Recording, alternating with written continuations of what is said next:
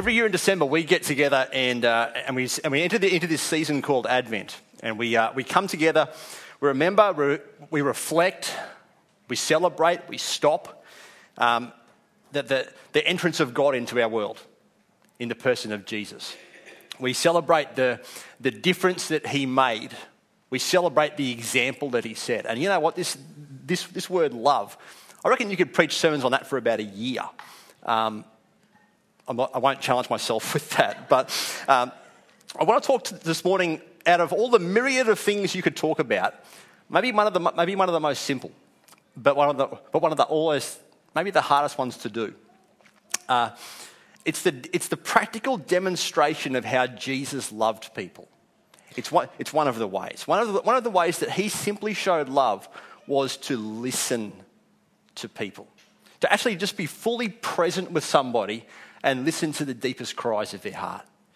And many years ago, when I was in the police force, there was a top secret sort of mission going on. We had to go up to far north Queensland. It's been many years now. It's probably all over the news and done now. But at the time, I was in the drug squad, and we were basically told, you guys have got to go up to far north Queensland. Don't tell anybody where you're going. Nobody can know what you're up to. Not even your family, your friends, your workmates. Nobody knows. And we got drummed into us over the course of like about a week leading up to our departure. You must not tell anybody, okay? You're in covert cars, so nobody's going to notice you, okay? If you get pulled over, you've got to have your story straight. If you go to a place for dinner, you can't talk about work, okay? You must. It was just drummed into us day in and day out. You cannot tell anybody what you're doing. So we sort of had this little moment of panic on the way up there. We get into Rockhampton the first night. We park the car. We walk into the accommodation place, and the lady behind the counter is like, "You must be the police booking." And I think that was pretty much my response. No. Essentially, what had happened in this top secret mission that was given to us, essentially what had happened was that somebody from our administrative area in Brisbane had called ahead, had missed the top secret part, and had just called and asked for a government discount or a police discount. I don't even know if you get police discounts. So our top secret mission was off to a really good start, I've got to say. Now, I think all of us could appreciate. All of us have been there. Maybe even in the last week, we've been talking to somebody. We've been in a rush. We've got an email and we've sort of read half of it, and we didn't read the whole thing. We got a message and somebody said, "Oh, I can't do this," and we've sort of completely misread it. And we go back later on and we're like, "Oh, I was wrong. I got it wrong." Okay. That's just part and parcel for many of us. You know, this COVID season has been a real challenge in that regard, because we've almost in a sense had to force ourselves apart further, and there's only so many Zoom meetings you can attend and listen to people, aren't there? So we've almost trained ourselves to sort of minimise our impact together, and one of the things that goes with it is the ability to listen to people. Really, really easy to forget to listen because it costs us. It costs us time. It costs us effort. It costs us that emotional... I've got a meeting in an hour's time with this person. It's already subconsciously started in my head, but they're not here yet. Do you know what I mean? All of us have those. It costs us a calendar. It costs us stuff. It distracts us from the next thing that's coming up.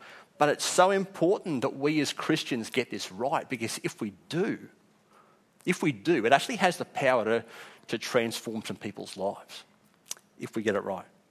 It's a practical expression, like was spoken about before, of the way that we love people. And the way we love God, the way we love our neighbour, and as per usual, Jesus gets it right. This is Luke chapter 10, and this is a passage I'm guaranteeing you have read before. It's from verse 46. It's about our friend Bartimaeus. They reached Jericho, And as Jesus and his disciples left town, a large crowd followed him. A blind beggar, Bartimaeus, son of Timaeus, was sitting beside the road. When Bartimaeus heard that Jesus of Nazareth was nearby, he began to shout, "Jesus, son of David, have mercy on me." "Be quiet," the people shouted. But he only shouted louder, "Jesus, son of David, have mercy on me." When Jesus heard him, oh, what lovely words. When Jesus heard him, he stopped and said, "Tell him to come here." So they called the man. "Come on, cheer up, come on. He's calling you." Bartimaeus threw aside his coat, jumped up, and came to Jesus. "What do you want me to do for you?" Jesus asked. "My rabbi," the blind man said, "I want to see." And Jesus said to him, "Go, for your faith has healed you." Instantly the man could see and he followed Jesus down the road. If you go back through the book of Mark or any one of the Gospels, what you will find is just a consistent roll through of Jesus' ability to listen to the people on the margins of society who everybody else would just have probably ignored. I'm not sure many of... There's the lady who's been bleeding for 12 years. There's the lepers. There's the blind men. There's the beggars. There's the tax collectors. There's all the other social outcasts. There's the naked guy in a cemetery by himself with a demonic possession. And Jesus makes time for every single one of them. Here's the thing about listening. It goes against the conventional grain. It is not natural. It's never going to be natural, okay? Many of you would have been in a large crowd. Maybe not recently, but maybe you've been in a large crowd. And you can imagine the noise, can't you? You can imagine the tunnel vision that people would have as they're on this big... Jesus is probably in the middle of the crowd, surrounded by people. There's probably some, a bit of this going on, a bit of argy-bargy, a bit of the pushing and shoving. People are coming to Jesus and saying, "What do you think I should do about this? How do I fix that?" There's others who are pushing and shoving, probably trying to get into their, just waiting for the time that he next heals somebody or does something amazing. So you can imagine the crowd. Now Jesus, I think he's got some stuff on his mind as well. He's walking to Jerusalem where he knows that he's going to be crucified very, very soon. He's not only thinking about these people here, he's thinking about the people past, he's thinking about the people present, he's thinking about all the people future. So he's got stuff on his mind. And amidst all of what is going on, Jesus has the ability to notice one little extra voice on the side of the road. Listening is not natural for us either. There was a news report a little while ago about the fact that since the rollout of technology, mobile phones and all that sort of thing, essentially we have as people lost our ability to look people in the eye sometimes. That trend apparently has actually got worse over time, and many of us have just lost maybe we're losing, maybe we've lost the ability to actually be present with somebody when we actually need them to be. Let's just acknowledge that it's far easier, isn't it? It's far easier to ignore the guy than it is to love him. It's far easier to rush on by and be too busy and not even notice. It's far easier to be caught up in the news cycle of today rather than notice the heart's cry of this guy. And yet Jesus, despite all the things he could be doing and all the things he should be doing and all the things he is doing, is sensitive to the Holy Spirit's leading and he meets his need. That alone right there, I think, is enough of a sermon for me. I cannot physically do that. I want to do it better, and I'm sure I'm not alone. Point 2. Jesus invites us to learn to listen. There's a little sentence in verse 48 that I think has a lot to teach us, actually. Jesus says, when Jesus heard him, he stopped and said, tell him to come here. Now, you might look at that and go, so Jesus is talking to the crowd, okay? I find it interesting that he doesn't just stop, point a finger in Almighty's direction and say, you're healed, and keep walking. He doesn't stop and go, oi mate, come over here. He doesn't stop and invite him over. What does he do? He invites the crowd to notice him. He invites the people who are with him to stop, and he says, you go get this guy and you bring him to me. Now, maybe I'm overthinking it, and that is quite likely with me, okay? But the natural response of the crowd is essentially to yell back and say, we haven't got time for you. We've got too much stuff going on. And Jesus says, you should have noticed. Jesus says, you should have noticed him, is what he says. Now, maybe on some level, maybe we struggle to do this because we don't know what to say. I don't have any, I'm not a trained counsellor. I don't have the right words to say to meet this guy's need. I'm not sure what his need is, and I don't know how to fix it. And Jesus, on some level, simply just says, you don't need to know the answer. You just need to bring him to me, because I'm the answer. Here's the thing. People who walk with Jesus and people who talk to Jesus and listen to Jesus should naturally notice the people around them that everybody else misses. That same compassion and that same concern and that same love that so beautifully showed itself in our Saviour should so beautifully live in each one of us. That's where it is. Now, I'm not saying for a second that people in our world can't be good listeners. I've worked with some great people over the course of my life. People who sat down and listened to everything they always had time for you. They were great bosses, great people to work for. People that you would go into harm's way for or run through a brick wall if you could get through a brick wall. But I'm not saying for a second that people in our world aren't good listeners. I'm just saying that as God's people, we should just do it better. We should just do it better. Because when we understand the radical nature of a God who listened to our deepest need and a God who came to our world to meet that need, then we should be able to go and do the same. Here's why listening is so important. Point 3. It gets deeper than just the surface issues. See, I've read this story probably plenty of times over the course of my life, and I just assumed it was a guy who couldn't see and needed to be healed, right?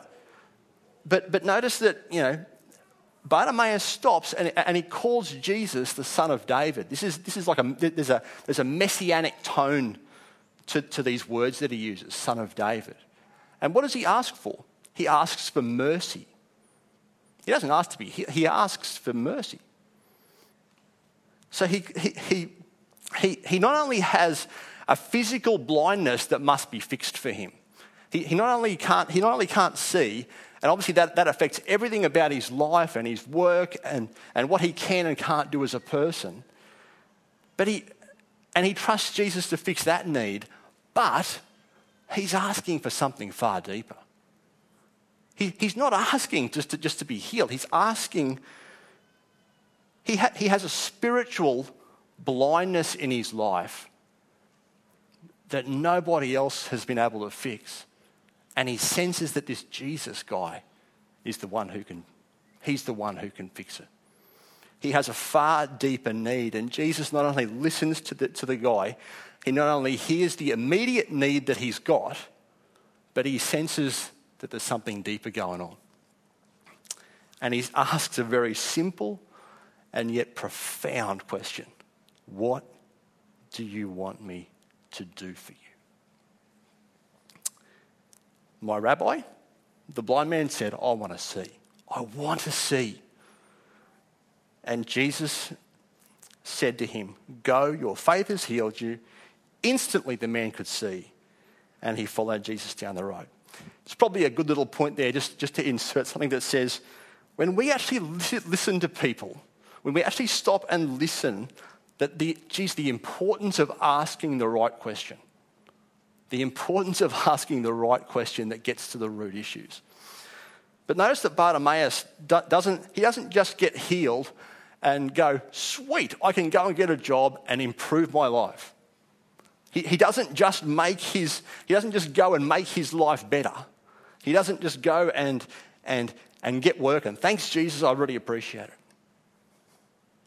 He has a far deeper, profound need in his life, and when Jesus answers it, he's ready to follow him. He's ready to leave everything behind and follow him. This Jesus is not just a healer. This Jesus is not just a guy who can fix the immediate need. He's the God who understands. He's the answer to everything in my life. Which is why we celebrate Christmas. Because our Jesus is the answer to everything in our life. Everything. Now, I love this passage because it demonstrates that when you stop and listen to somebody, someone like, the way that Jesus did, you not only see the surface need that needs to get fixed, but you see the deeper need. You seek to actually address something that's even deeper. Now, the surface need could be, I'm hungry. I haven't got any clothes. I've got bad relationships. I need counselling. I need help. I need help with debt. And our church has got a myriad of different ministries that seek to address each and every one of those things. And it just seems to be worthwhile me while I'm saying here to say thank you to the church. Thank you to each one of you who make those ministries happen. Because without you, that stuff wouldn't happen. Thank you to each of you who turn up here on a Sunday morning and make this place a place to belong. Okay? I'm really grateful. You've already heard it from the boss, but I'm really grateful as well. Thank you. Gordon was telling me this morning apparently that apparently today is the church anniversary. I don't know if is that accurate, Gordon? He's got the fingers up. Right. 30-something years. 39 years. 39 years since a little church started up on the road. And we're here today as the fruit of people who loved each other and built this church. Praise God. Praise God for all he did, but thank you to each and every one of you who made this church the way it is. It takes people jumping in and getting involved and making it better to make it work. But here's the thing. We run all these ministries. We do all these things to meet the surface level need that people have. So in due course, when we actually listen to them and learn their stories, we can meet the deeper one. That's what we exist for as a church. That's what Christmas is all about, because as people wrestle with the initial need that's in their head, they've also got an initial need, a real need that's in their heart that they can't fix, and that Jesus is the answer to. That's what we exist for. And the more I look at those 4 mission statements, the more I'm convinced that we can't do it without listening to people. We just can't. We just can't embrace people and plant seeds and do all those things without being people willing to listen. A couple of things to finish before we finish up. Actually, the band can come join me if you want.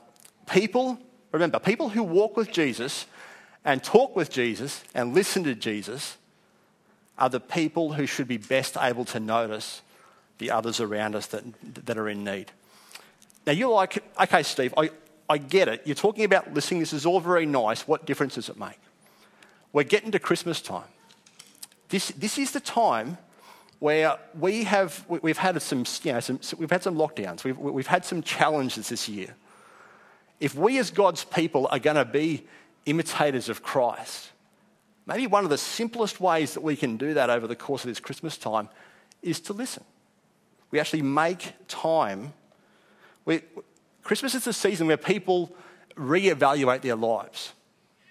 They think about the shortages they've got. They think about the things that they've done this year, the things that have worked, the things that haven't worked. And that longing for something deeper is still there. And we have the answer. We have the answer. Christmas is the season where we, with the Holy Spirit's leading, create time to listen to somebody. So I guess there's my sermon. Create time to listen to somebody. Don't just run past. Don't just listen to it. Invite people into your life. Invite people into your family. Invite people into your home. Invite people around your table. Invite people into your church. We love people in one simple way by listening to the cry of their heart, valuing them, loving them, and bringing them to Jesus. That's what it's about. Create time for God. While I preached this sermon to myself this morning, I had a really strong sense that God wanted me to say something to some people this morning. And so here it is. There's a line there that Jesus said that is profound. And it's this: what do you want me to do for you? What do you want me to do for you? Maybe there's some people here today who have been carrying a really, really significant weight this whole year, and they don't know where to turn with it. They've been carrying it themselves, and they've never given it to anybody, and they're just holding on to it, thinking that one day it'll work out, one day the world will get, one day it'll make sense. And I just simply want to tell you, you need to bring it to Jesus. You need to bring it to Him. Maybe you're the person here this morning who has, like our friend, has that heart's cry happening in their life. What am I here for? What am I doing? What's going on? There's that same hole in my life that exists in my friend Bartimaeus here. And the answer to that is Jesus. And the response that he does is quite simple. He leaves his coat, which is his world. He leaves his coat and everything he's ever trusted in before, and he goes after him and he follows him. That's where you find the entrance to that. That's where you find the answer to that searching, to that longing in your heart today. Let's pray. God, we just pray, Lord God, that you would, with your Holy Spirit's strength and anointing, Lord, give us the ability to understand and to listen to people, not just for information, but to actually emotionally and spiritually connect with them. Lord, I pray that would actually be part of the DNA of this church and the DNA of the people in this church, that we actually go the extra mile and we listen to people. Even when it's hard, even when it's a problem, even when it gets in our road. Lord, we pray today that you might give us a heart of compassion for people around us who maybe everybody else misses, but we don't. God, I pray today for the people today who are carrying that weight and they don't know where to take it. Lord, I pray that today that they would bring it to Jesus. And God, the people maybe who have that gap in their heart, God, that they would instead build their life on you. They would instead, rather than carrying all this stuff around, they would move forward and want to build their life on you, because you are the firm foundation.